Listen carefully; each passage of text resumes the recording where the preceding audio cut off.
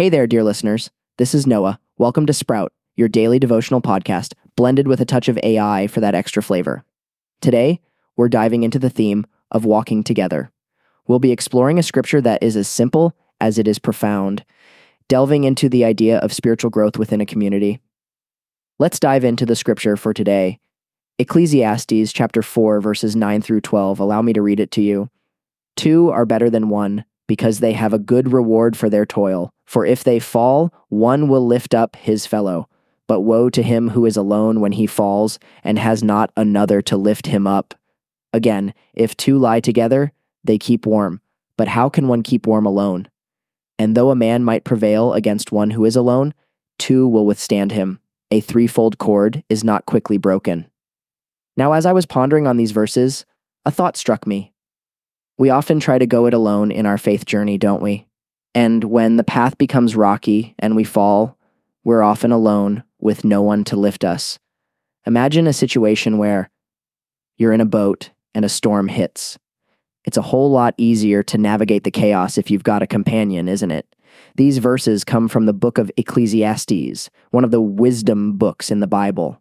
Its author, traditionally believed to be King Solomon, is often seen as someone grappling with the meaning and purpose of life. Sounds pretty familiar, doesn't it? We all face these existential questions, after all. Now imagine early Christian communities. They worked together, lived together, and their faith was a communal affair. Every believer felt a responsibility for the spiritual welfare of their neighbor. Their unity was their strength, and that's the sort of unity these verses are encouraging us to build today. So, how do we apply this in our lives? Well, it could be as simple as starting a small group for Bible study, meeting for coffee to discuss a spiritual book or podcast, maybe this one. Or it could be more involved, like forming accountability partnerships within your spiritual community. Another practical step could be offering to help those within your community in times of need. Remember that toil mentioned in the scripture? It's a whole lot easier to bear with someone by your side. Now, interpretations can vary, and that's okay.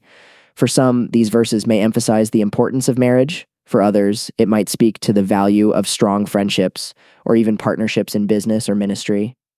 This week, I challenge you to explore what walking together means for you. Engage with your spiritual community, deepen those bonds, share your journey, and see how you grow. Before we wrap up today's episode, I want to remind you that we have our midweek check-in tomorrow. That's the episode we really don't want you to miss. That's it for today, folks. Thank you for sharing these 5 minutes with me. Remember, as you walk through life, try not to walk alone. Walk alongside others, bear each other's burdens, share the journey. You'll find that even the steepest hills become easier to climb when you're not climbing alone. Until tomorrow, let's keep walking together. This is Noah from Sprout, signing off. Stay connected, and God bless you. Hey, Sprout listeners, Noah here. And Grace. In case you missed it, we just wanted to let you know that Sprout is an experimental AI project aimed at keeping you rooted in God's Word throughout your busy week. So while we hope this encourages you in your faith journey, our goal is to point you back to the source of truth, not to replace it. That's right. Nothing can replace the richness of engaging with a faith community or pastoral teaching. So join a small group. Get to church. We'll catch you next time. Bye.